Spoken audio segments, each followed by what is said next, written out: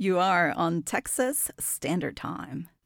First, it's down to the border, where at a military base near McAllen, the Defense Secretary James Mattis visited active duty troops yesterday, even as thousands of miles to the west, hundreds of people who had broken away from the so-called migrant caravan those troops had been sent to counter, arrived at the Tijuana border. Mattis says border security is national security, though he conceded there's no clear long-term strategy. His visit coincided with U.S. Customs awarding a new contract to build sections of a border wall on the Texas-Mexico border. Construction begins in February for a $167 million contract that will put up 8 miles of a border barrier in the RGV, Rio Grande Valley. Many who own land there are on edge about the wall. They say they're in the dark about what's going to happen to their land, and Border Patrol isn't communicating. There are even accusations that the Border Patrol is using bully tactics against anyone who asks questions. Texas Public Radio's David Martin Davies has more. It's a brisk, windy morning on the Texas-Mexico border, and Defense Secretary Jim Mattis is being briefed on the deployment of about 7,000 active duty troops. They are on a mission to stop a caravan of Central American immigrants from seeking asylum in the United States. And again, the purpose here is not really focused on us. It's to give CBP personnel tactical level mobility.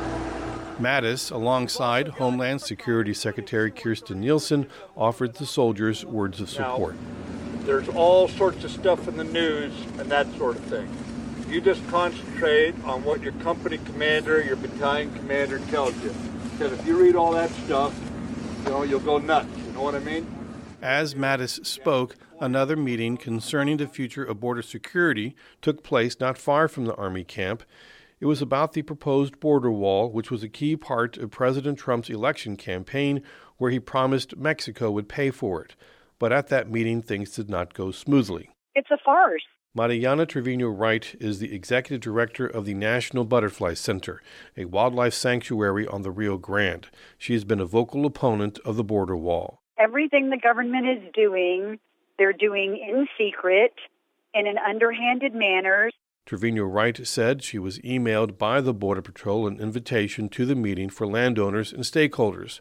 However, she says when she showed up, the McAllen police were called and she was ordered to leave or face arrest. I know that they are small, stupid, vicious people, but I didn't know that they would take the opportunity at the landowner and stakeholder meeting to act on that. Trevino-Wright said Border Patrol officials told her she was being ejected from the meeting because she shared the meeting's evite on her Facebook page.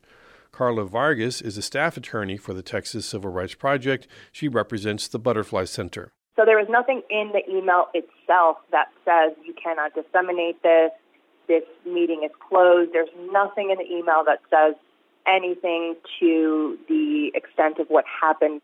Vargas also tried to attend the meeting, but she says she never made it past the parking lot. As soon as my colleagues and I tried to go in, Border Patrol immediately denied us entry, saying that the meeting was only for a limited number of individuals, that they had a list, and only the people that were on the list were going to be allowed in. Vargas said when she tried to speak to someone at the Border Patrol about the meeting, they were given no information and were ordered to leave. They then contacted the McAllen Police Department and tried to have us escorted. When we asked what was going on, they essentially said that Border Patrol wanted to charge us with criminal trespass if we did not vacate the premises.